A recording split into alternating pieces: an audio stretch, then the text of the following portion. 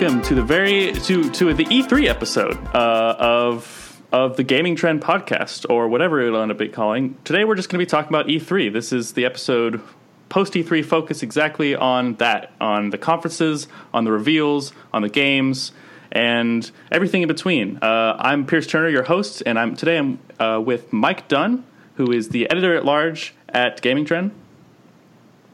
How's it going? Hey, Mike. I'm also with Elisha DeGracias. He is the news editor. Hey there. And I'm with John Farrell, who is the tabletop editor. Or remind me again what that was?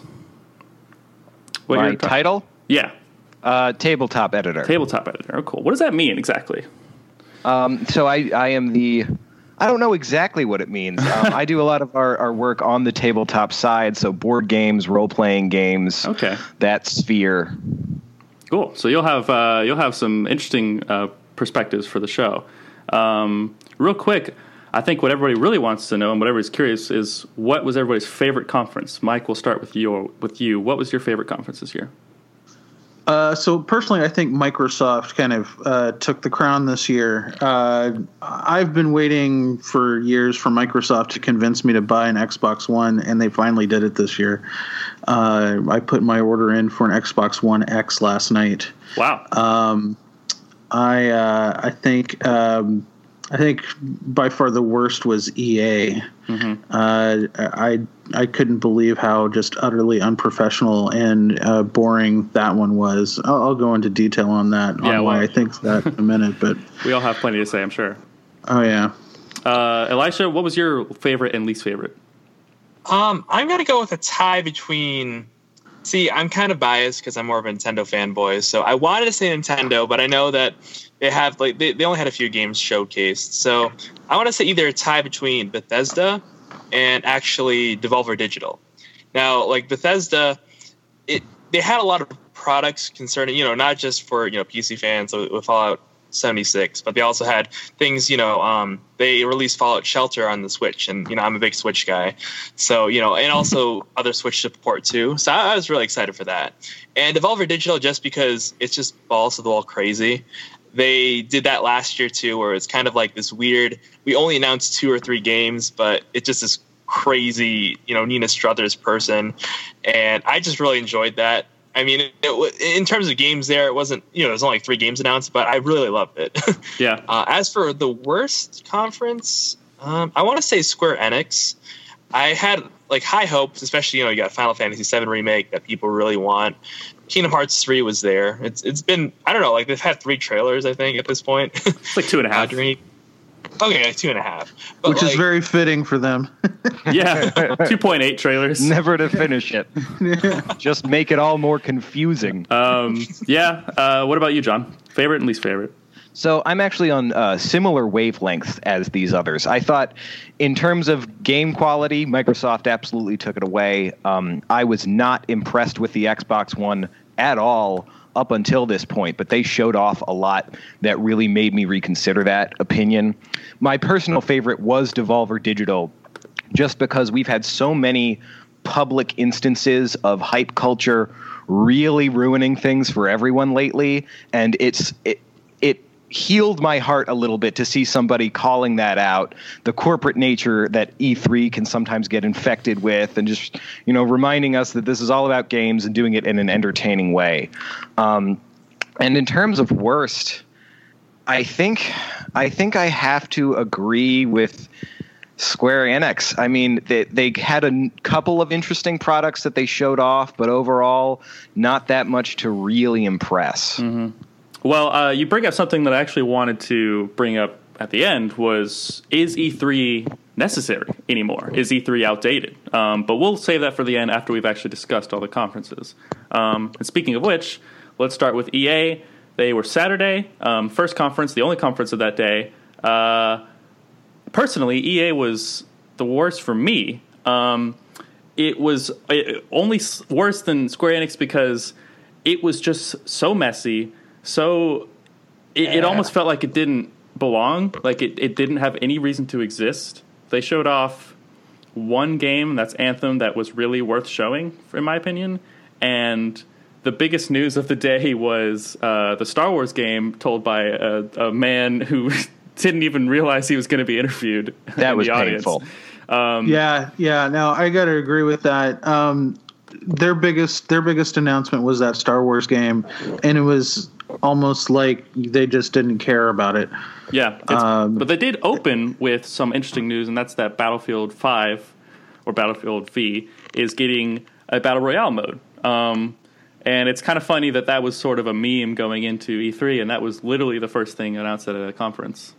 Well, and this is interesting. When we take people memifying that announcement and everything Devolver Digital was making fun of, it seems like inadvertently EA just embodied all of it. Yeah. But did they do it on purpose, or like was it intentional, or was it just falling right into the trap? That's the question. I don't know if EA knows the difference anymore. Yeah. And Mike, you said you weren't feeling EA. What specifically about, like you said, it was really messy and unprofessional. Like what specifically got you? Well, it was so kind of haphazard, and I mean, I'll be the. I'm not really into sports games, so Sure. none of the sports game stuff really appealed to me. But that's more of a personal thing.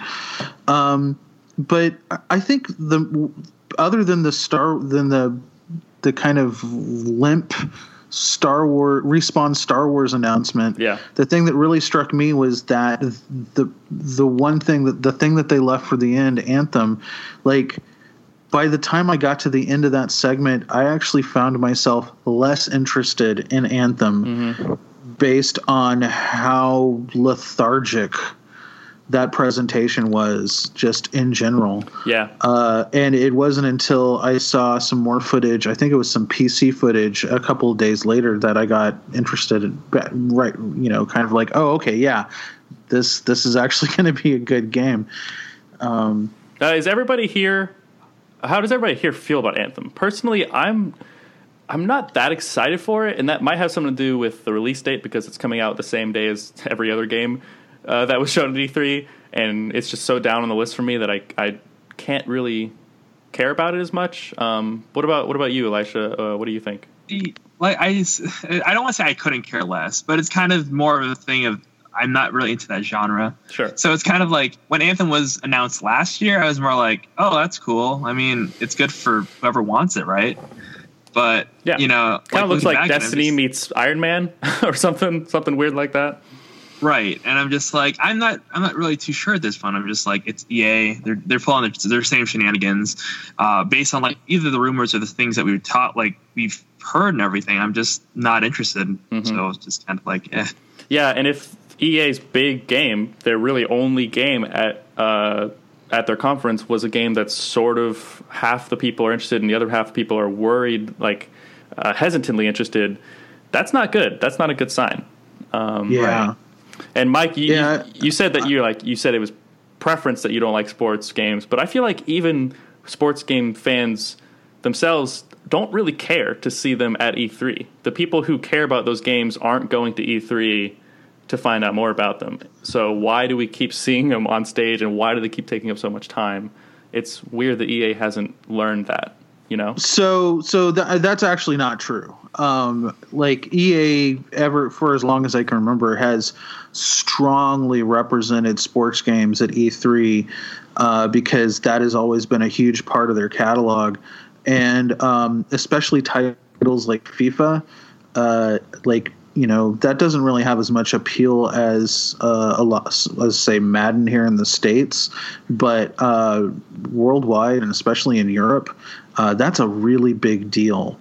And I think it's just a matter of like that is a very kind of focused segment of the audience, and not a lot of us at Gaming Trend are sports guys, so we don't really kind of see that. But like I've seen the crowds at the EA booth for those sports games over the years, and they're huge.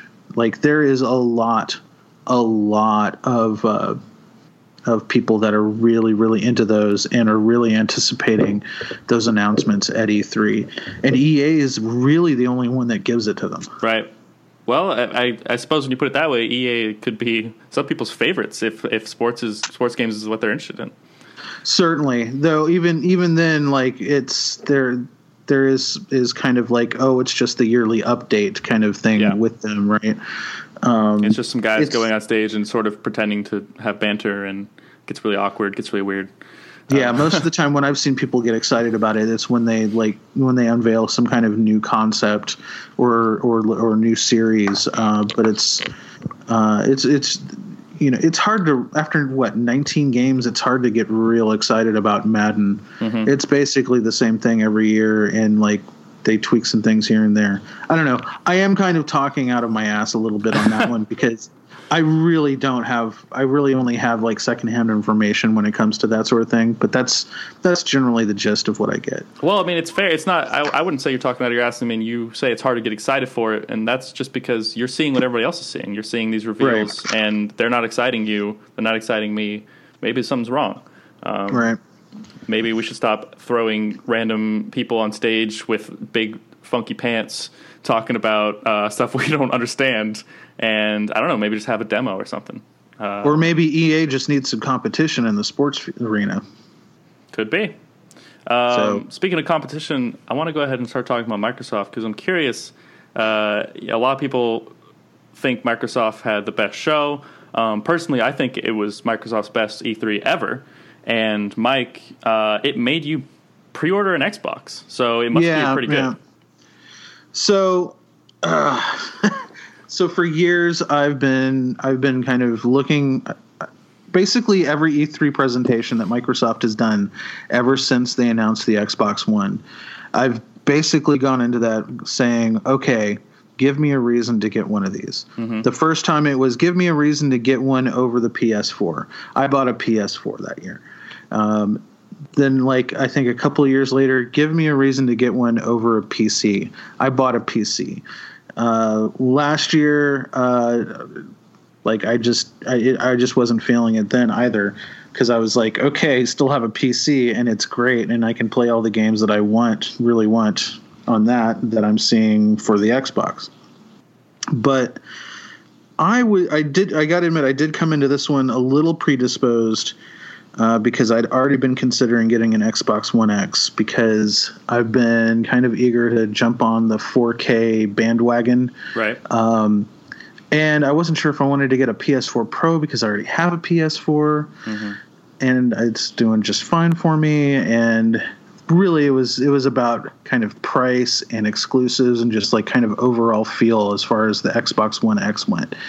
Like, when the Xbox One X came out last fall, I wasn't really convinced. But something about the show, and I can't really put my finger on it. There's really no one thing except for maybe one moment during the conference where they announced that they had just bought 5 studios, right, and that they were really going hard on console exclusives going forward. And just like the general attitude and atmosphere of what they were presenting, it was just game after game after mm-hmm. game after game, tons of new content, even if they weren't exclusives. Like they were really all about the games. Yeah, it took years, but it seems like they finally nailed the conference, the perfect conference format, the sort of thing that Sony did a couple years ago in 2016. Yep. Like, it's just game, announcement, a few exclusives in there. As far as I could tell, the only true exclusives were Halo, Gears of War, and a few smaller titles. Mm-hmm. I think that Session... Battletoads, which was a actual title and nothing else. But I was confused at first because Halo Infinite is the new Halo game officially. But that trailer looked very different from a typical Halo game. It looked more cartoonish almost to me. I thought it was like a spin-off title, like a big multiplayer game or like a battle royale game even. But it's truly, they've said it, it's truly the next Halo game. It might as well be Halo 6. I don't know if how did that get anybody else here excited for it?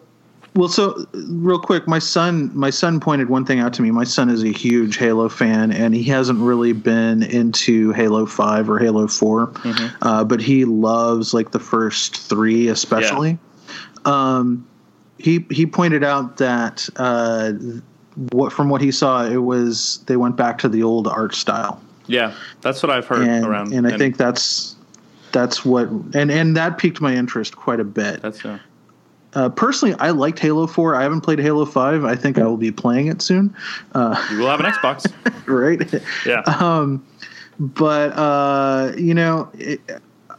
I am kind of looking forward to getting back into that. And if it seems like they might be kind of going back to basics and going forward at the same time with that one, just based on what I'm hearing. Yeah, and that'd be great because Halo at the time, Halo 1 and 2 were coming out. Halo was the king of first-person shooters, especially for multiplayer. So if they go back to that, games like Doom are going to have some competition, and that's exciting because more competition is always good. Well, the thing that I was afraid of is that Halo, what Infinite meant was some kind of battle royale mode. That's what I thought too. And it still could. I would consider it very that. well still could. Yeah. That would kind of be worst case scenario for me, where you have a setting with so many options, so many fascinating places you could take it, so many interesting moral quandaries and different factions. If you put that in a battle royale game, I will be very sore. Well, yeah. Well, I always liked old Halo multiplayer games because they were very fair. Like everybody goes in with the same guns on the same map. You pick things up. That format is sort of lost now. And I really miss that. Something else that we've lost that I thought was very important is the fact that Halo, every time you encountered someone in Halo, there would be a duel, and you'd really have to gauge the other person and try to guess what their abilities were, and it would be a good few seconds, whereas in more modern shooters are so much faster. Right. I think that takes away some of what I really enjoyed about that experience. Yeah, and it was same in like Quake or the old Doom games. I know what you mean. I missed that. So after Halo, we finally got an answer on the mystery From Software game, which is one of the worst developers to put in a sentence. But a new game from Software is Sekiro Shadows Die Twice, which is an entirely new IP. It looks very similar to a Souls game or a Bloodborne game, albeit it takes place in some sort of feudal Japan. You're fighting large troll men that can suplex you off cliffs. Looks like you're going to be dying very easily. I'm excited. I like Bloodborne a lot. A lot of people like Dark Souls. What do you guys think? I'm very excited at the new movement abilities that they've shown off, which I think is really going to, in a literal sense, add a new dimension to the game. Dark Souls was very locked down. You were a heavy character, and they changed that up over time. Yeah, Dark Souls characters are real fat. They're real fat men. Yeah. Even in Dark Souls 3. Bloodborne had you moving around more, but this seems to interact with a lot of verticality of the maps, which probably means more interesting level design and enemy placements. I'm excited for it. I hope I die a lot. It's actually, I can't decide which one I'm more excited for, that or Ghost of Tsushima, but we'll be talking about that later. Right. They showed off Fallout 76 a little bit, but we'll talk about that in Bethesda since they showed significantly more. Question. One of the games that they did show off that is very, very high on my radar is Session. Well, I got something to say about Session here in a minute. Oh, I can't wait. Actually. I was wondering, I know the last two Tomb Raider games were console exclusives, timed console exclusives for Xbox. The second one was. The first one wasn't. Okay, that's right. I knew it was one of those. Do we know if this third one is? It's not. It's not. Okay. It had the PS4 on it at the end of the Square Enix trailer. Got it. Okay. Yeah, and I think that was a kind of a sour deal for Crystal and Square. So they probably wouldn't be doing that again. But Tomb Raider shown off. Looks great. Session looked interesting. I'm really curious. I want to know what you think about Session. Session, if you don't know, is I don't blame you for not knowing, is a new skateboarding game. A lot of people were hoping it was going to be Skate 4, but it's I guess a new IP. What do you have to say about that, Mike? So I was actually very surprised to see that. like as the trailer was building up, I was wondering if it was Session. For a minute, I was thinking it was Skate 4, but then I figured EA probably would have said something about it at their conference. But I was very pleasantly surprised that it was Session, and mostly because I actually backed that game on Kickstarter. That's right. It was a Kickstarter game. But yeah, no, I was very impressed with that. What made you want to back? Are you like a skating game fan? Is this? I love skating games. So this explains. I didn't know that. Fan.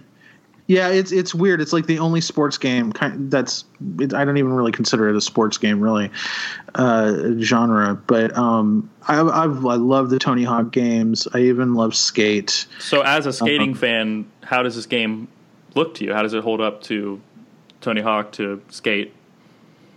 Well, I mean, it looked like they were kind of going after the same promise that Skate made originally, where they were trying to go for more kind of realistic control schemes. Okay. Where you're having more granular control over your movement and your actions instead of just kind of the arcade style of Tony Hawk. I didn't think Skate. Yeah, the one where you play as Star Wars characters and sometimes Spider-Man. Well, yeah. Well, I mean, it's just, it's more button mashy and just like, do little button combos and you do, like a 360 spin or something, right? But I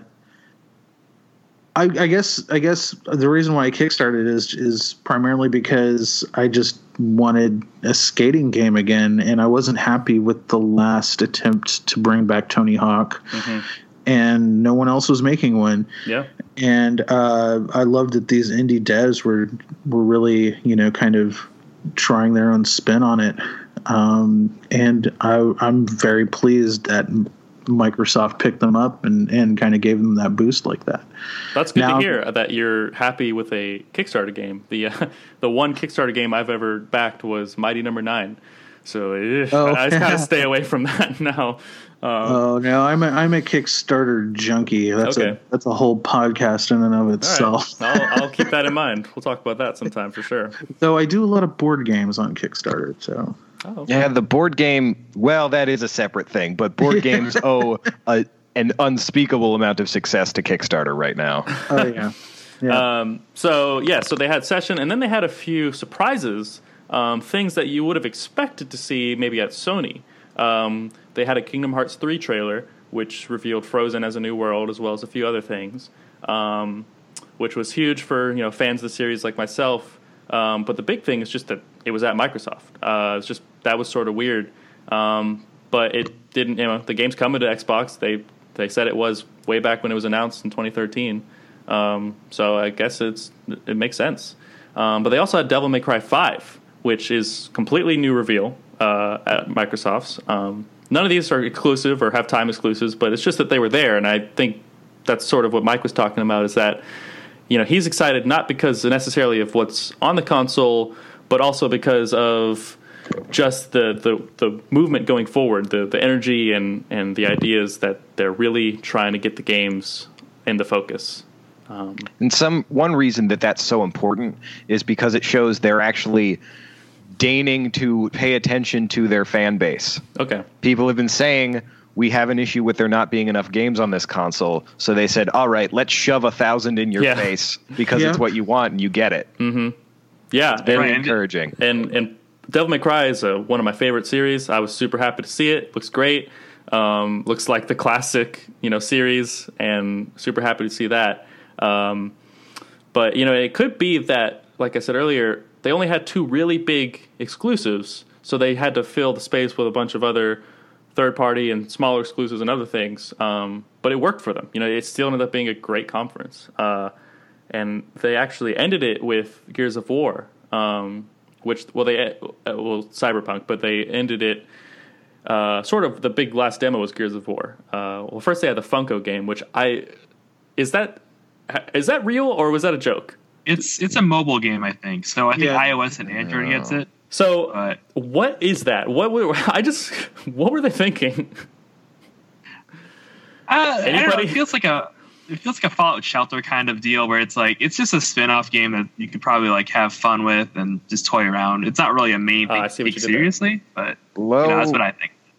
I think it's probably relatively low effort. If it's a mobile game, they might tie it into that freemium money. Sure. Yep.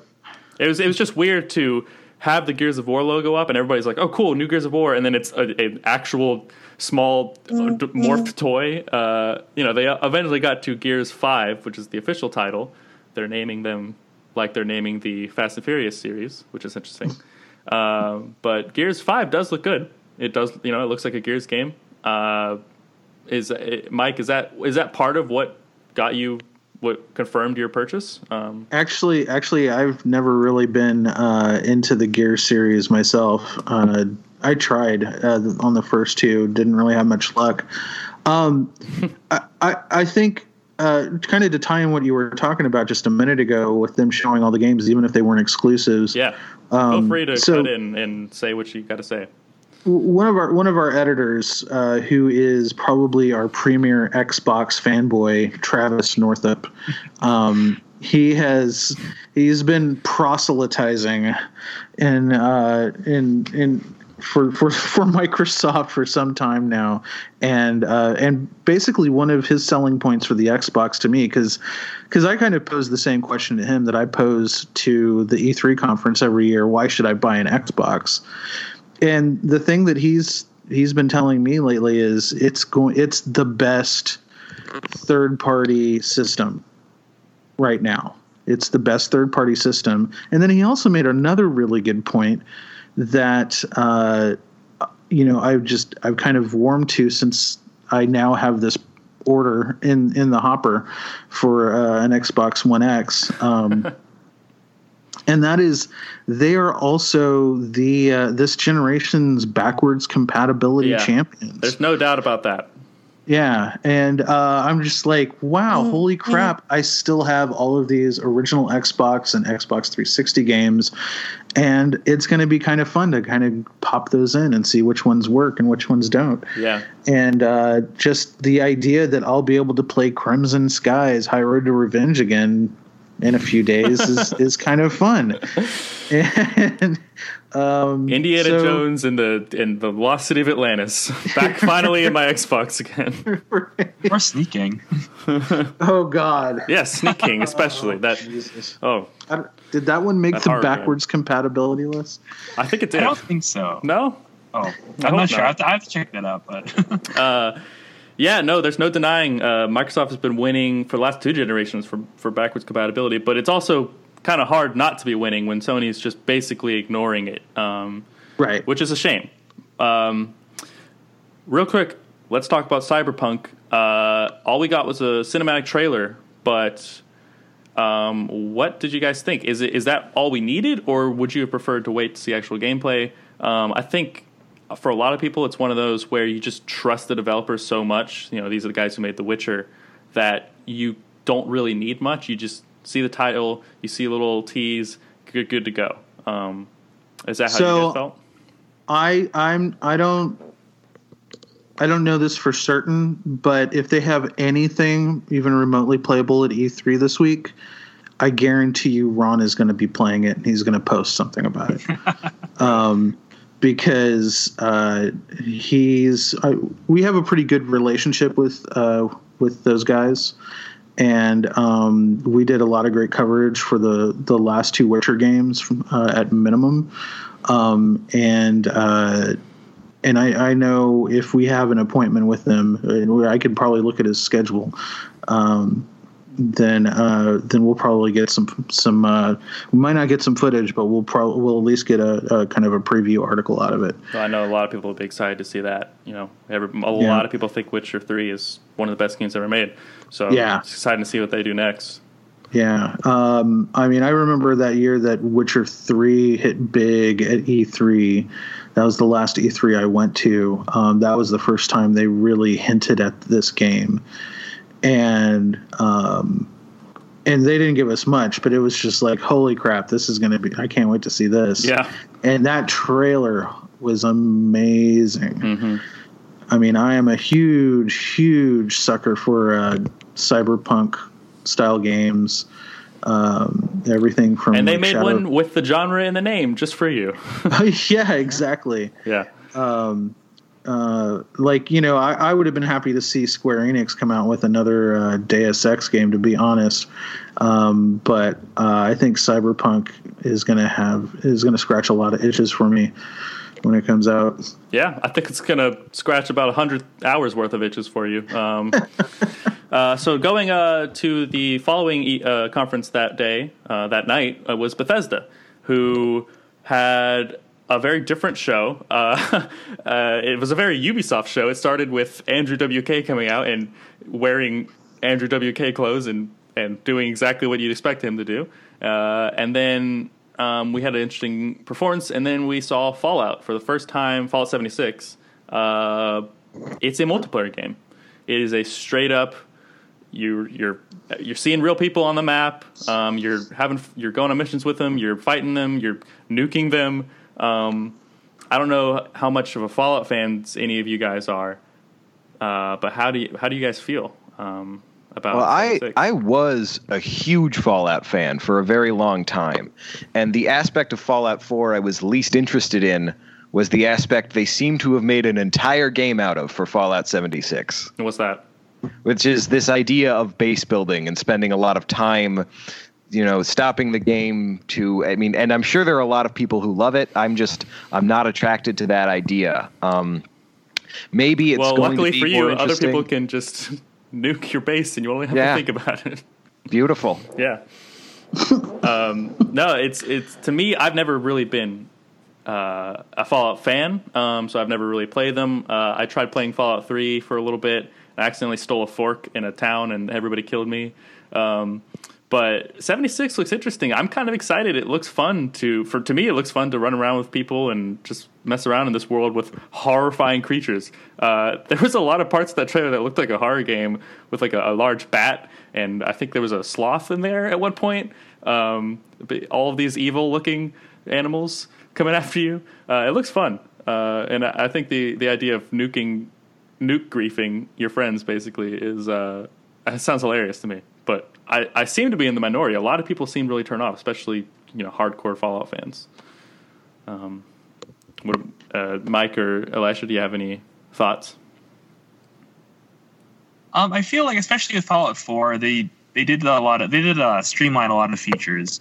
So I could see that's kind of where Bethesda wants to go, to kind of be more accessible to the general public, not general public, but especially with the multiplayer aspects being emphasized here. Yeah, I could see some things, especially, I don't know, a lot of the customization features could be a little bit lessened just because it's a multiplayer-based game. So I could see a lot of purists being a little bit concerned about it, but coming from someone that, isn't really invested in the series, looking at the trailer, seeing, all these crazy things happening, I could really get into it, with friends too, especially like my friends that are into the Fallout series since like New Vegas.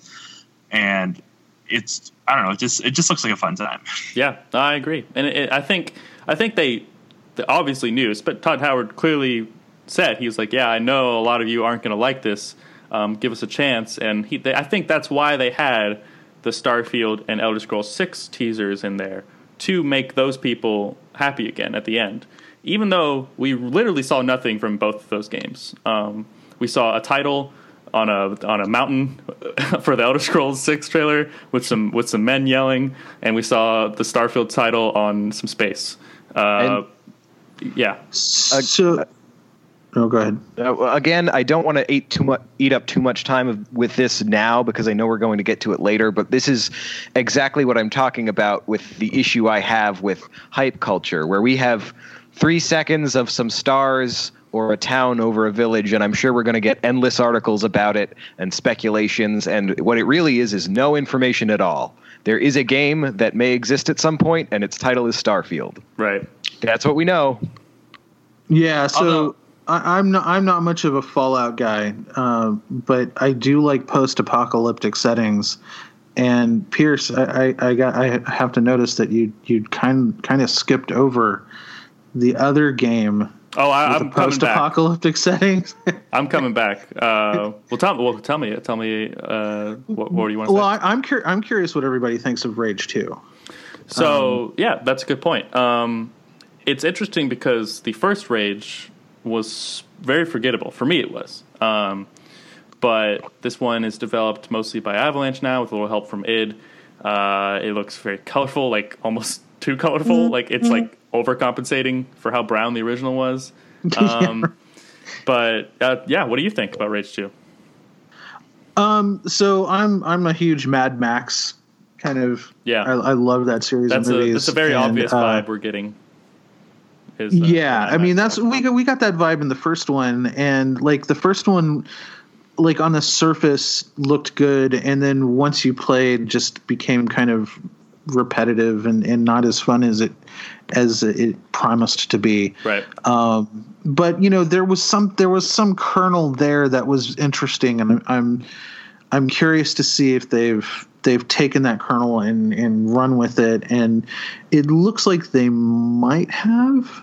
But I'm a little concerned about the over-the-top kind of neon color aspect myself. Yeah, it looks like somebody just threw a bunch of pink on the screen at some points in that game.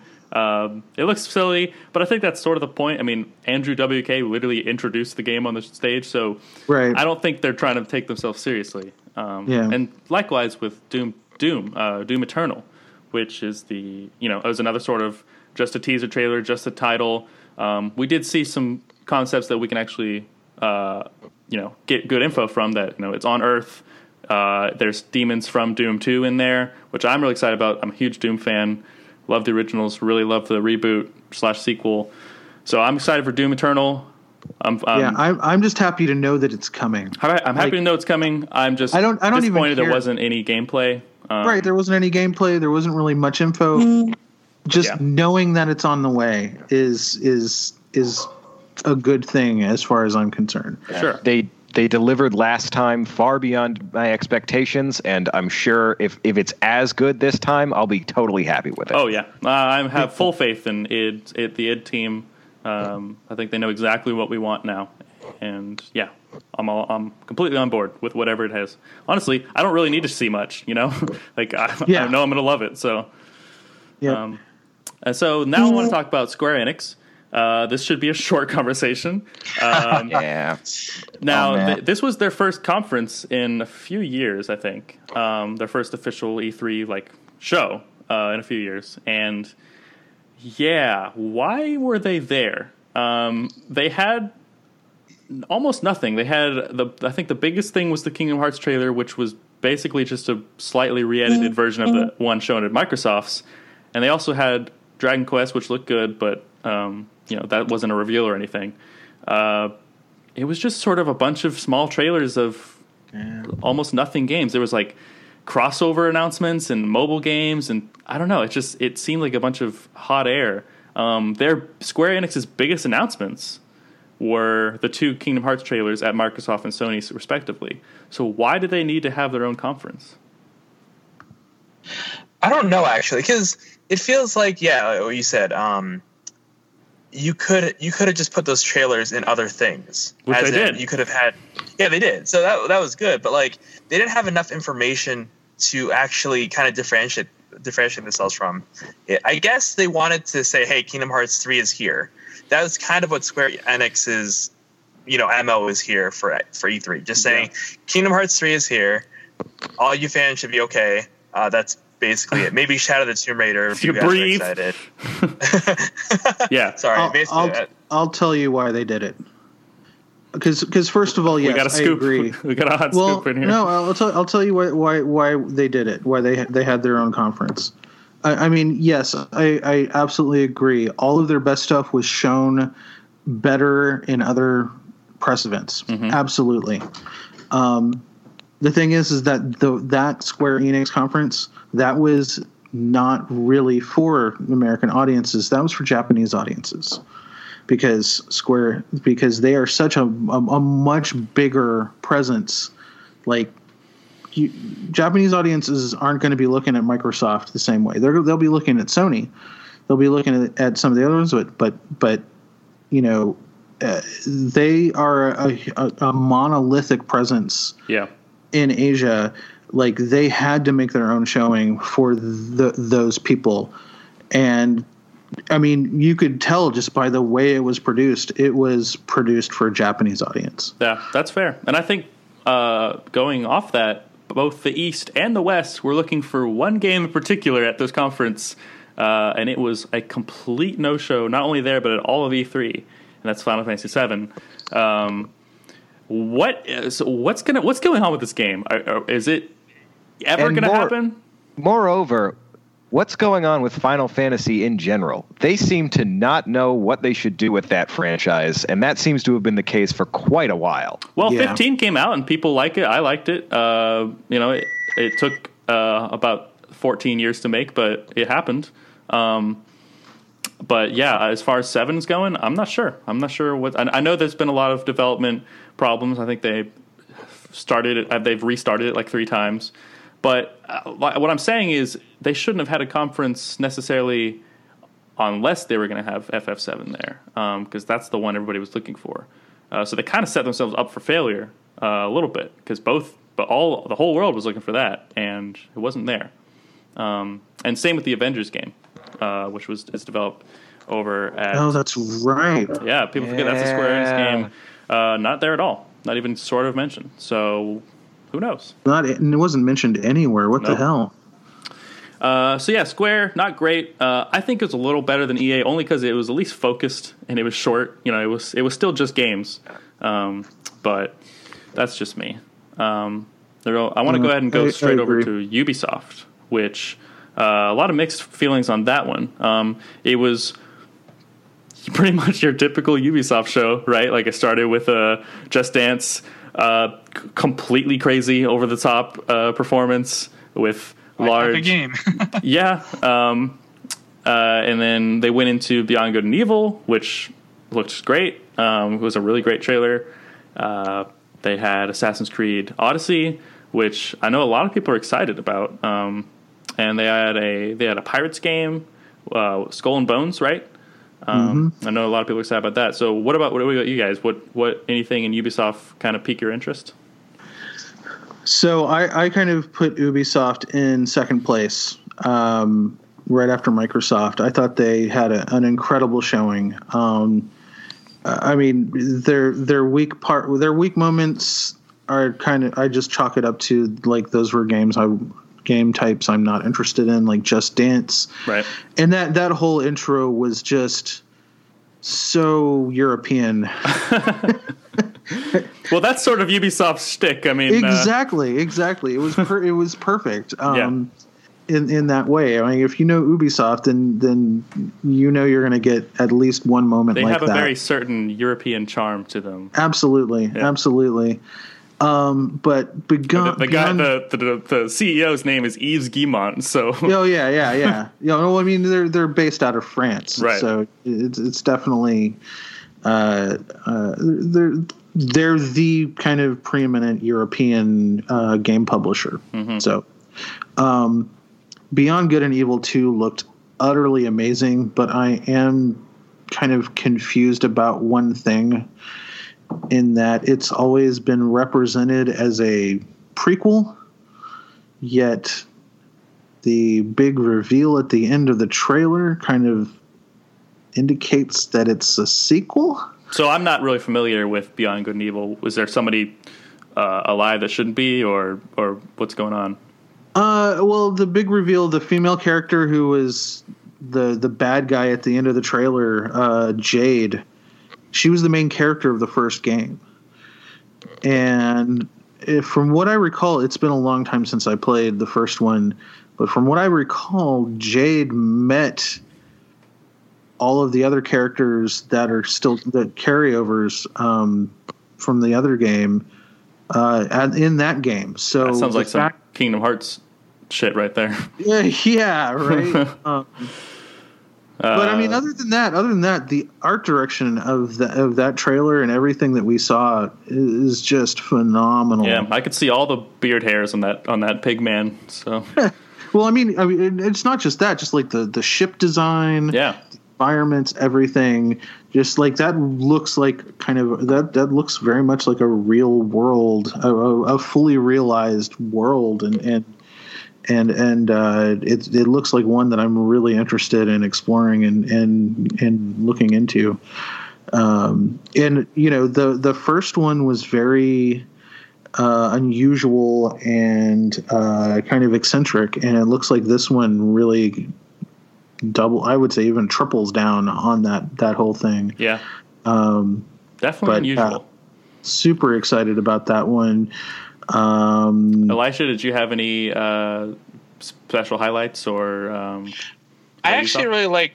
It's kind of like cool how Ubisoft and Nintendo are kind of like playing together at this point, because we saw the trailer for the Mario and Rabbids DK DLC, which is actually I actually like really enjoyed that too. Yeah. But you also got Starlink, which had Star Fox in the Switch version. Mm-hmm. So it's kind of really cool to see kind of how this third party is trying to support, Nintendo. And I know, again, this whole Nintendo fanboy bit thing. Hey, it's okay. But at the same time, like, I understand that, companies want to work together for money, but they also want to work together, because people that play games want to. So I actually really enjoyed those two announcements. Just Dance for me is just kind of those annual. It's like basically my Call of Duty, where I get excited for it every year, even though I know it's. I'm undefeated Just Dance myself, so I I don't get excited when I see a new announcement. But if a friend has it, I'll whoop their ass or something, show how it's done. I think it's really funny that game was announced for the original Wii. That the original Wii was on the screen. That game is going to be on the Wii. It's in 2018. A Wii game was announced, so that was pretty interesting. Oh, no kidding! Holy cow! Yeah, Wii. I read reports. Oh, sorry. Go ahead. No, after you. So I read reports. So I think on Nintendo Life or something, where they reported that the European numbers for the Wii outsold like all the Nintendo console numbers. So for 2018 or 2017 for Just Dance. I'm just like, wait, what? How is this a thing? But yeah, it makes sense.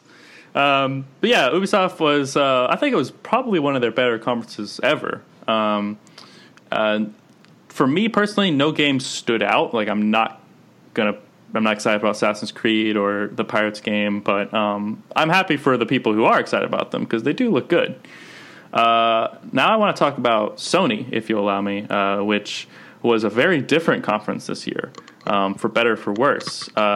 They started off in a tent, which was confusing at first, but then you see the Last of Us reveal trailer, and they're in the same room that the trailer takes place in, which was kind of cool for the people there. Then we saw that incredible Last of Us gameplay, which looked pretty much exactly like I thought it would. Just more of the same but better, and exactly, Naughty Dog can just do anything at this point. And then they did something weird, and they took an intermission, and they had four guys talking about games on a table, and while they moved the audience to the actual presser. That was weird, and that took like 10 minutes, and it was really awkward. They had like a Call of Duty trailer that nobody cared about, and then the show started. And for me, once the show started with Ghost of Tsushima, really with the flute man doing his hardcore performance in front of Ghost of Tsushima, started with that, and then once it got going, for me, it ended up being the best conference. They had some crazy reveals. Every single exclusive they showed looked incredible. For me, every exclusive they showed looked better than anything Microsoft or Ubisoft or any of them showed. And then it sort of ended quietly. Like, they had the Spider-Man trailer and then it was over. But I think everything in the middle was pretty much exactly what I want from an E3 conference. But what do you guys think? Sony's conference. So I actually talked to our lead editor, Amy K. Purcell, who was there with Ron, our editor-in-chief.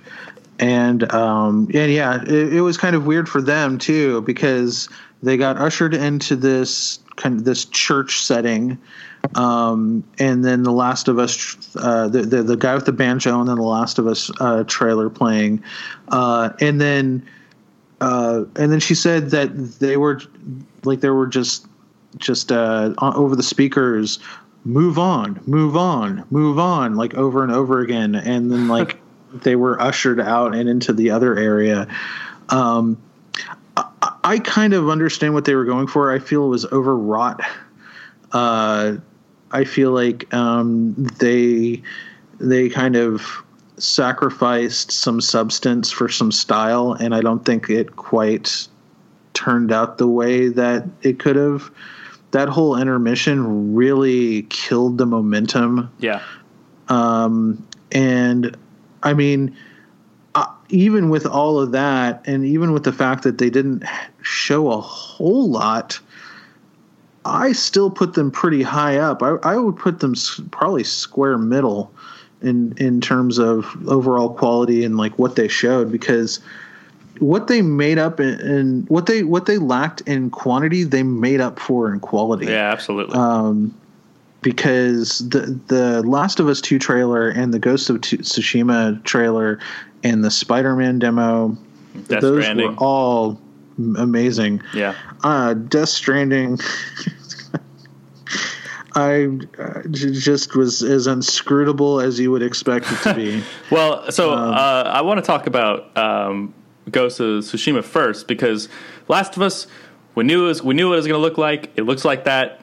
Great. It's going to be awesome. I'm going to buy it. Going to love it. Ghost. I was real quick. I was actually surprised at just how utterly fluid the action was. And I can't be surprised anymore because, I might be a little biased, but for me, Naughty Dog is just the best. I mean, they're just the absolutely. best. And absolutely. So they can't really surprise me anymore. Like, somebody needs to do an actual investigation on those non-human people working there and find out how they're doing this, if they're from the future or from space or something. It's crazy. But Ghost, I feel like that closed the gap like more significantly than it has in the last couple of games they've done, though. Just it looked so fluid. Yeah. It looked like one long cutscene, but that was real gameplay. Like there was a HUD. Yeah. But yeah, Ghost was completely new. We had no idea how that game was going to play, how it looked. Here it was, and damn. Yeah. Damn. Elisha or John, do you guys have any strong feelings about Ghost? What do you think? Don't all speak at once. Sorry, no, John, I'll defer to you, John. Sure. So I'm actually somebody. I'm a little less. I've been a little less excited with Naughty Dog for a while, and I've also been sort of burnt out of open world for a while. But that's fair. Looking at what they revealed, I mean, it's just stunning.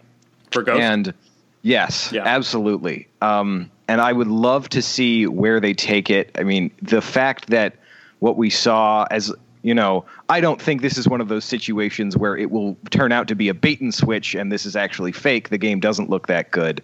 I'm very excited to see more of what the soul of this game actually is, and the attention that it has. I mean, the detail that they have in the graphics allow them to show the culture with a lot more vibrance. And you look at the clothes that they're wearing and the way that the environment looks, it seems like they really put a lot of care into the game. Yeah. So just to clarify, Sucker Punch is doing Ghost of Tsushima. Right. So this is by Sucker Punch, the guys who made Infamous. And it's funny because this couldn't be any more different than Infamous. I love Infamous, but this is just the exact opposite. And I'm totally okay with that. They've earned the right to just do whatever they want, and clearly everybody there was on board for this because, as John mentioned, it's obvious that they did their research. They really put a lot of effort into making it look as authentic as possible, but also by making it look sort of art, like a painting. When he was riding that horse through that wheat field, it looked like it looked like a moving painting. It's the duel at the end. The duel in front of the sunset with the flaming arrows.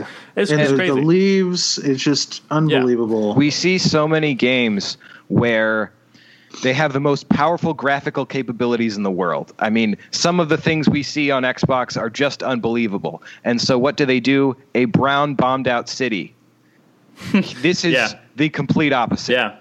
No, it reminds me a lot of the reveal of God of War back in 2016. You know, it was very colorful, very different, and it even sort of looks like it plays similarly with the third person camera.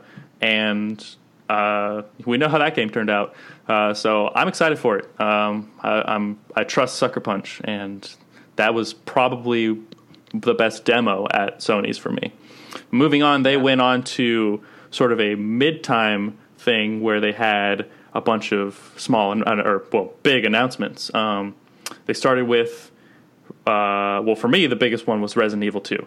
I've been waiting for it. We knew it was coming. The trailer started weird. You're like a rat or something, and then I could kind of recognize the RE engine, which is an amazing engine. And then I don't know if any of you noticed, but there's like a PS1 on the table. I saw that PS1 in this trailer, and I went, "Oh, this is it!" And yeah, Resident Evil 2 looks incredible. It looks horrifying. It looks dark. It looks like a complete remake because you can't really tell it's Resident Evil 2. It doesn't. Like, there aren't any recognizable scenes from the original game. It looks real different and real spooky. I'm excited about it. I don't know if any of you care about Resident Evil as much as me. I'm a big fan. I'm just excited just to see how like the Resident Evil series has evolved. Because I mean, we had like Revelations come out on the Switch recently. We had 7 come out last year. Yeah, and it was creepy. No, 7 blew me away. Right, and then we also got like the franchise movies, which they're video game movies or whatever, but those just to see how that came from PS1 days where tank controls and terrible voice acting. Now we can see where it's really evolved these decades. I guess. We talked about the evolution. It started with static cameras, then it went with Resident Evil 4 to the over shoulder, then with 7 to first person, and then this one is going back to the RE4 over the shoulder style. But it is focusing on horror, at least from what I can tell. It looks like a pretty scary game. And I think that's kind of a perfect direction for the game. It's if you were in first person, you wouldn't be able to appreciate Leon's hair, so that would just be a waste. Yeah, I'm trying to remember. Like, I played a little bit of the original Resident Evil 2, and it did not play like that. No, it didn't. It looks very not different. even remote. I remember a typewriter, and I saw a typewriter in the trailer, and that's about it. But it was very kind of just move. There wasn't really much. It wasn't really action oriented. It was just kind of, I guess, more of a turn based thing, right? No, it was it wasn't turn based. It was like a horror game. It was static cameras. That's what it was. Like an adventure static game. Cameras. But this one looks great. I couldn't be more excited. What I'm not excited about is the release date, and I'll explain why. Because the next thing we saw was that Kingdom Hearts 3 trailer, which was actually completely different from the other ones we saw. It revealed the Pirates of the Caribbean world, which I am absolutely ecstatic about. I love both Pirates of the Caribbean and Kingdom Hearts, so very excited about that. And the Kingdom Hearts, we didn't mention earlier, got a release date of January 29th, 2019.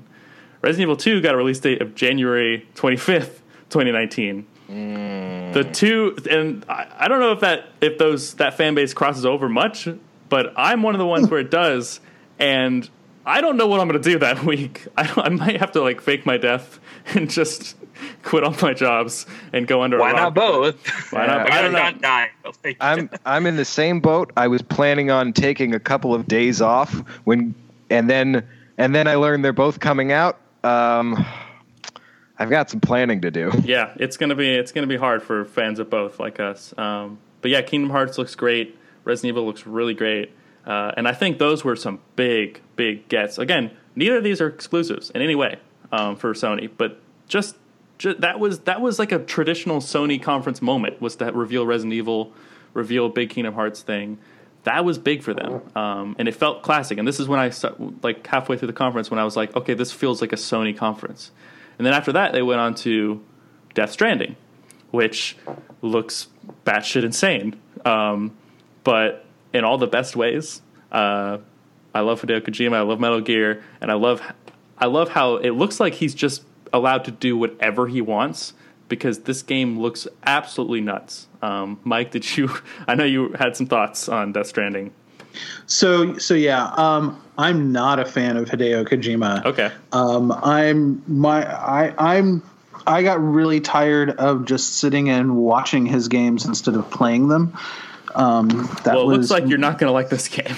Well, that's the thing. That's one of the things that I was trying to figure out. All that running and climbing that they spent an awful lot of time in that trailer on.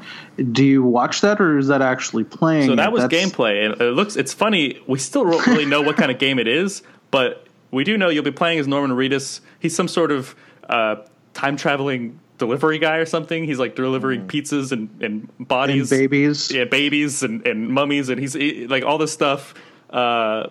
And then he's sometimes using a baby to hide from ghosts on umbilical cords in the night.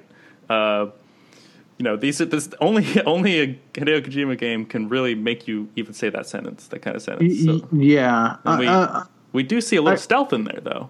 Which I was being a little sarcastic about the running, whether that's gameplay or cinematic. Yeah. To be honest. Well, that's it looks that good. It's hard to tell sometimes.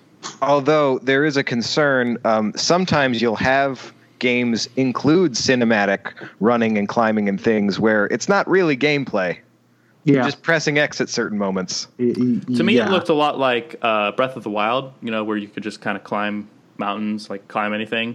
It's already been confirmed that this is an open world game of sorts. So it looks like you're going to be hauling a bunch of shit around as Norman Reedus up mountains and through rivers, and occasionally pulling off parts of your toes. So, yeah, I'll be honest. I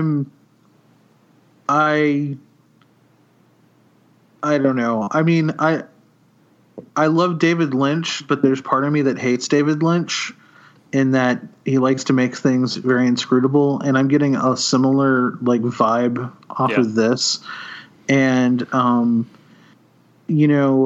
I usually like that sort of thing, but I've just been burned so many times by his games at this point that I'm just someone's really going to have to sell it to me before I consider it. And even then, I tried Metal Gear 4. I wanted to like it. I didn't like it. To me, it looks like this isn't going to fix. This isn't going to fix that for you. It's if you liked Hideo Kojima games before, you'll like this one. If you didn't, you're not going to like this one. Personally, I love the Metal Gear series. I love how stupid and crazy they are. And yeah, this game looks awesome to me. But if you were turned off by all of his crazy antics in the Metal Gear series, you're not going to like Death Stranding. That's the impression I get, at least. I guess let me put it. Let me try to sum it up. I love weird, quirky, eccentric, bizarre, mindfuck storylines. Yeah. They're some of my favorite, but I have to be able to follow them. I have to be able to get into it enough and be engaged enough to actually want to figure it out. And I feel like Kojima's games don't take you that extra step a lot of the time. And I don't know if it's because I don't feel engaged enough to take that extra step, or I get bored with just sitting around and waiting to play. But that's just how they've always been for me. Yeah. This is not a defense. This is a hope. The thing about his Metal Gear games is after the first game, the secret storyline to every Metal Gear game is that he didn't want to make those games anymore. So I agree. Death Stranding looks obtuse and complicated, probably in the wrong ways. If there's any reason to hope, it's because it's something he wants to create instead of something that Konami is making him do. But we just don't know anything right now. I get that impression that this is just Sony's like, you know what? Fuck it. You can do whatever you want. And he said, okay. And he made a pregnant Norman Reedus climb a mountain with a body on his back. And I'm wondering if Sony's regretting their decision now. But I think it looks great. I'm super excited for it. We'll see. We'll have to see. Like you said, we don't know anything. So who knows how it's going to turn out. But moving on, they had Spider-Man, which we do know a lot about. We know that it's going to be awesome and that it's coming out soon. It's coming out in September. So at this point, it's sort of just like, yeah, I already know this game's going to be good. It really doesn't matter what you show me. I'm excited for it. And, they revealed a bunch of villains in it, which was exciting for Spider-Man fans like me. But this is just one of those games where it's just like, I need it. I need it in my hands, and this is such a big deal for Sony to have it. Well, I think this is the first real big, solid gameplay reveal, right? I mean, we didn't really get much. We got like a little snippet of it last year, but it was still mostly just kind of a tease. We got what we got last year. There was a lot of coverage this summer or this spring. Mm-hmm. But yeah, This was definitely the biggest chunk. I mean, the game's coming out in September, so it's basically almost done. So they had a lot to show. What's interesting is that the thing I'm most excited about is just free roam swinging through New York. And that looks like it's in there in spades. Yeah, and that actually wasn't at all at the show, but we did see some of it after the show. It looks great. I mean, I don't know how much any of you care about Spider-Man. Do any of you? Are any of you even somewhat as excited as I am? Spider-Man, I'm actually super excited. So you are? Yeah, I'm way excited. Go ahead, Elisha. Oh, sorry. No, because I've just been collecting Marvel comics for a few years now. So I've just been reading comic storylines and seeing that kind of translate to what's going on now with the PS4 set Spider-Man. I'm just I just want to play it already. Yeah. And I was playing Attack on Titan 2, which is it kind of has that web slinging sort of mechanic with the ODM gear where you can do that. And I was just if an anime game can do something half as good as what Spider-Man's going to be, I can't wait for Spider-Man because I know this is going to do way better than anything you've experienced. Concerning the movement mechanics and all the gameplay stuff, it just looks very good. Mm-hmm. I think we all think it looks good. We're all going to play it. We're all going to love it. But one thing I do think is that it shouldn't have been the last thing they showed because we already know about it. It's coming out soon. I think it would have made sense to put Ghost of Tsushima at the end because that was the big holy shit reveal, and just switch that with Spider-Man. Only because they kind of put their two best demos at the very beginning, and then Spider-Man was great, but we already know about that. I think that would have made the show the best. But let me tell you why they did that. More insight. Yeah. So, I have a theory also. So you got to understand that these press events, this isn't actually E3. E3 started today. E3 started the show, everything, everybody going into the convention center and trying out these demos. That started today. They showed Spider-Man 2 last because that is their big game that has the most playable. The only playable game they have from the... Well, yeah, it's the huge playable demo that they have on the floor. Right. And we're going to get a preview of that demo for sure on the site within the next couple of days. That's very exciting.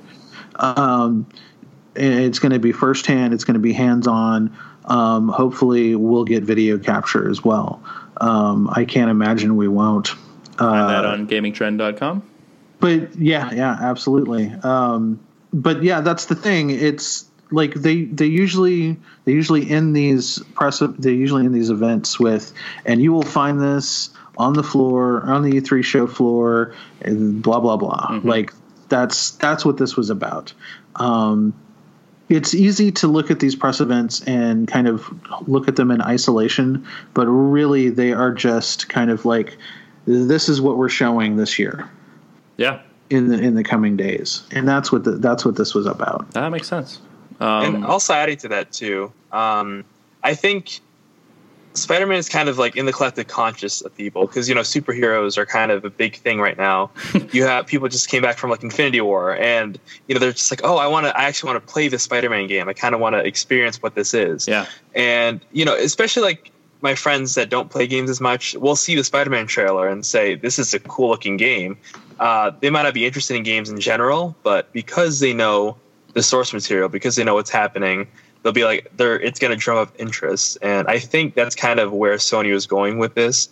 Kind of like we want to leave an impression, not just with gamers, not just with people at E3, but the people who are on Facebook sharing, clips, sharing different things and saying, hey, Sony has this recognizable thing that I don't know any other games in this conference, but, I know Spider-Man. I know. Then you look at like Resident Evil, you look at The Last of Us 2, then they get more interested. So I think it's kind of they're trying to get into the public consciousness, and then it'll lead into more things. I think that's why they kind of put it at the end. Yeah, and it makes sense. And that's the one that has the release date, and it's in like 3 months, and that's the one that they end, and they're like, hey, by the way, you can play this soon, real soon, which is crazy. So Sony overall started off weird, with some weird flute performances that I kind of loved a little bit anyways. Got real good in the middle for me. And then ended strong with Spider-Man. And today we got Nintendo, which was, as pretty typical for Nintendo at this point, sort of show. Elisha, how about I'll just let you talk about Nintendo. Okay, so I was really conflicted because, I was talking with Mike in Slack today, and I was just like, I really think Nintendo had the best show. And, that's me being biased. So I'm like, okay, fine, I'll give it to someone else. But I really enjoyed the fact how they kind of capitalized on two things, actually. They did Pokemon Let's Go Pikachu and Pokemon Let's Go Eevee because they just announced that. Right. And again, it's one of those things where everyone, even if they haven't played video games, they know who Pikachu is. They kind of know who Eevee is, but certainly they know about Pokemon Go. Right. They know about Pokemon Go. So they're just like, it's going back to the public consciousness sort of thing. Mm-hmm. So the way that they opened it with it was just like, oh, that's pretty cool. Or wait, I'm trying to think if I messed that up where it was like they did Pokemon and Xenoblade. But I think that they did also really good things to revisit back with their games because they did Xenoblade Chronicles 2. They had like the DLC expansion pass. I know a lot of people were really into that game. I forget, it's either you or John or maybe it was Nathan. One of our editors was like super into Xenoblade Chronicles 2. Yeah, a lot of people are. Good news. Right. And they also announced new things like Fire Emblem Three Houses, which I know one of our editors is really into. And then they had that was and you're kind of missing. They had like this little indie darling, this little small game called Smash Bros or something like that. Oh yeah, is that it? Yeah, Smash Bros Ultimate. That's everybody's freaking out. How do you feel? Are you okay? Do you need to talk? I was just kind of like. Not hyperventilating. I was just kind of like in my seat. I don't want to get up. I'm going to fall down. It's okay. It's crazy. I mean, a Smash game, it seems like the one that fans have always wanted. It has every character from a Smash game in it, bringing back even like Snake.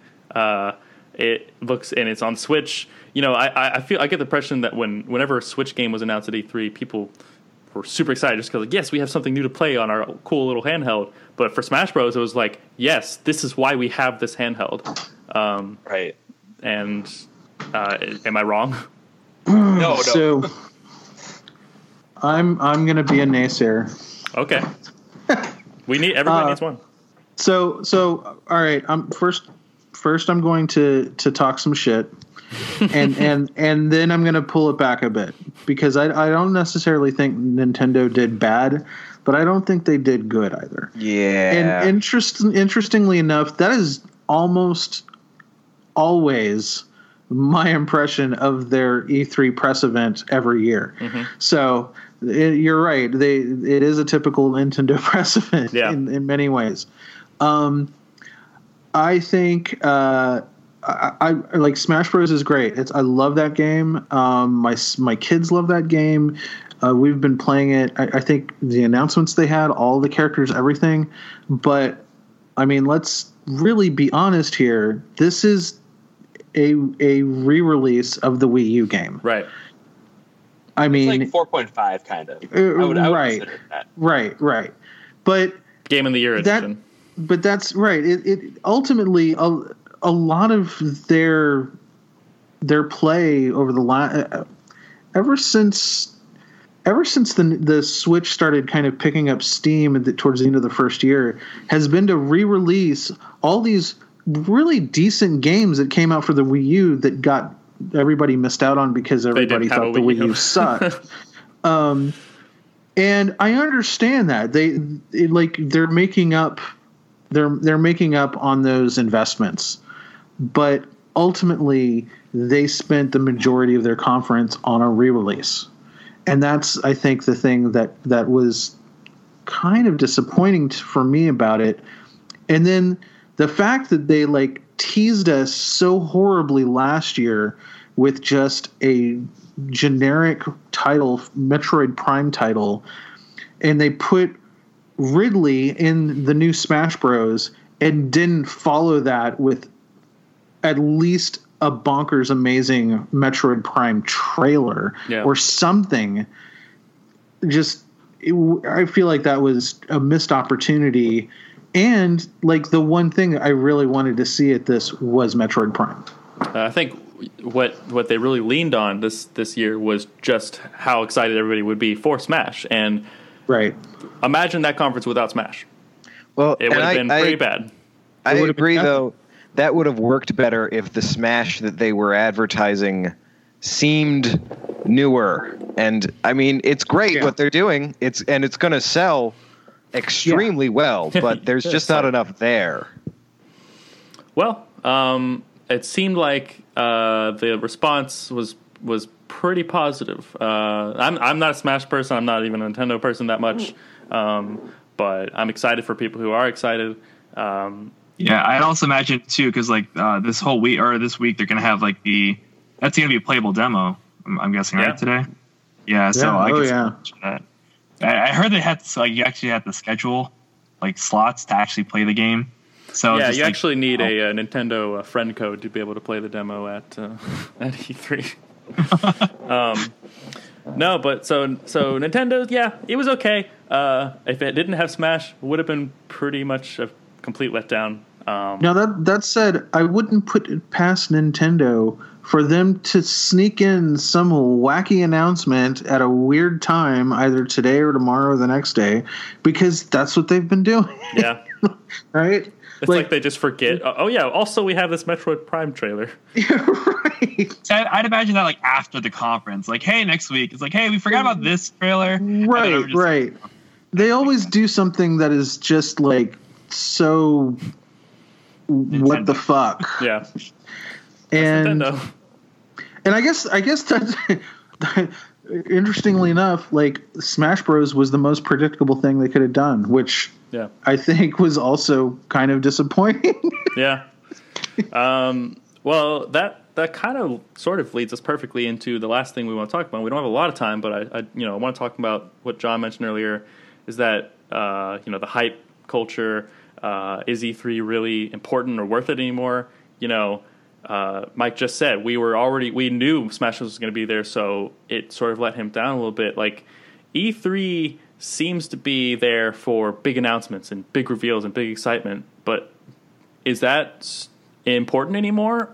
Is it sort of hurting the gaming industry by revealing things like Elder Scrolls too early, Doom too early, or is it worth the hype? Is it worth... I'll let John start because he obviously has something to say about it. Sure. Well, first, I think that more harm, at least recently, has been done than good. I mean, we look at No Man's Sky. That game was revealed via this giant E3 trailer that created a roller coaster of expectations, and the actual state of the game now is debatable, but there's... as well as their role in helping the hype grow. But, a lot of harm has been done by just how much stock people put in what is often no information at all. Yeah. And I'm somebody who hates more than other people how excited people get over no information. There's a new movie poster, or we saw a full 6 seconds of a hill for Skyrim. And I guess what that leaves E3 as being is a moment for everybody to reconnect with the audience and say, hey, here's what we're doing, here's where we're going. But I don't know why we need one event for that. at this point, especially with how connected we are with everything and how well we're able to communicate with new technologies. I see. Yeah, I know that games being announced too early can be frustrating. For like when Kingdom Hearts 3 was announced 5 years ago, I was so excited, and then it immediately plummeted because I was like, "Oh, this game isn't coming out for so long," and we didn't see anything for like a couple of years. Same with like Final Fantasy VII, but I think E3 and a lot of developers are learning. Like Bethesda, announced Fallout 76 with November release date. But then they also had Elder Scrolls and Starfield, which has not even an idea of a release date. But like Resident Evil 2 comes out in January. They announced that today. So some are doing it, and they're announcing it, and it's coming out within a year, and that's great. But I think what makes E3 special and important is just that it's like Christmas. It's exciting. I think, a lot of that excitement can be exaggerated, but I think that's kind of the point. I think that's the fun in it. Sure. We go into Bethesda, we're like, yes, we're going to see some Elder Scrolls, and they do, and they get excited and they scream. And it doesn't matter that they didn't actually see anything, just to know that it's happening. Like I saw that Doom Eternal trailer, and I was like, yes, just to know it's happening is all I need. Mike or Alesha, do you have any thoughts? Oh yeah, I've got some thoughts. Okay. So I would say a lot of what John said is very much, I agree with it, but honestly, primarily only around the press conferences leading up to E3, which is what we're discussing right now. That's definitely true. Yeah. I think, they're overblown hype machines, and that's what they're designed to be. And that's, why are we expecting them to be anything other than that? I think, the real wonder and magic of E3 is going to unfold in the next few days and even E3 few sound so weeks. whimsical. Well, no, it really is, because there are a lot of games that didn't show, that only got like a split second on a montage sequence in Microsoft or Sony's press conference. Or a lot of like other games from smaller publishers that don't have press conferences, or a lot of indie games that are shown off and demoed at E3, and not to mention a lot of gear and a lot of other stuff that doesn't really get talked about at any of the press events. Yeah, that are going to be showing up on our site over the coming weeks. I mean, our away team has booked appointments every day, solid for the next for the duration of the conference, and that's incredibly exciting. Yeah, and not only is it good for. Not only is the coverage that comes out of that good for like our readers and the people that come to Gaming Trend, but I think it's good for us as enthusiasts too, because this is where we really start to see like some of those new things that are become big, like a little further down the road. This is where you first start to hear about some of these new developers and new games and new gear and all of this. It's when you look at it, and it's primarily about the games and like playing the games and getting hands-on time with those games and getting to talk to the developers and getting interviews and that sort of thing. I feel like that's the heart of E3, and that's I've been to a lot of other shows, and there's nothing else like E3. Yeah. Like there are a few other, like PAX and like some of these other shows have similar things, but it's not like it. It's a Super Bowl. It's gaming. Yeah, yeah. I mean, it's the whole world of gaming comes together. I mean, there are whole like swaths of booths at E3 that are like all of these like funky little Asian developers that we would have never seen or heard of their games if they didn't show up to this conference. Yeah. Or one of the things that I actually really miss about E3 that they haven't had in years, they used to put this, like, all of the weird stuff in Kinsha Hall, which was, you had to go down the stairs, and, like, you know, you would see, like, the weird tactile controllers, or, like, you know, stuff that wouldn't ever see the light of day if you didn't go down there and check it out. But you don't get as much of that as you did before. But I mean, ultimately, E3 is kind of a double-edged sword. You know, it's a place to get exposure. It's a place for indie developers to, like, meet up and potentially get publishers. It's a place to find out more about the industry and what goes on. But, you know, sometimes things go wrong, like in the case of No Man's Sky. You know, that game probably would have benefited more if it had been allowed to kind of cook a little without that scrutiny. But, you know, it's E3. I mean, you gotta take it or leave it. You gotta love it how it is. It's E3, and this question comes up every year. Yeah. For me personally, you know, I see the point. I see both sides of the argument. But, you know, you said it. It's everybody comes together. It's the most important time for games, and I don't ever want it to go away. It's exciting. I'm pretty sure what does it stand for? Extremely Exciting Expo. So it's I know that's not real, but no, I love it. And I'm going to go ahead and start wrapping us up. We're running short on time. I mean, for me personally, it's exhausting. It's exhausting. It's exhausting for us, but it's also exciting. Extremely exhausting. Exhausting, exciting expo. How about that? So you've heard all of our thoughts on the conferences, but like Mike said, E3 is only just getting started. And GamingTrend.com is the best place to go for all hands-on impressions, previews, and stories about all these games. Things like Spider-Man, things like Smash Bros., maybe things like Resident Evil. I know that's going to be there. That Gaming Trend is where you want to go. You can go to the site. You can also follow us at Gaming Trend on Twitter, and you can follow all of us individually on Twitter as well. You can follow Mike at THFool, which I guess is the Fool. You can follow John at John C. Farrell, which is, or is it Farrell? John C. Farrell, which is 2 R's and 2 L's. You can follow Elisha at Katamari's Forever, and you can follow me at Bootstrap Pierce. And once you've done that, you'll have all the gaming news, retweets, and coverage you'll need for the rest of E3, and you'll be set. And so much sass. And a lot of memes from Elisha. Basically. Yeah. So thank you for listening. We are happy that we filled your ears with an hour and a half of noise. And now go watch and read our coverage for E3 and watch all that noise. And yeah, go be nice to everybody on the internet, and go call your mom.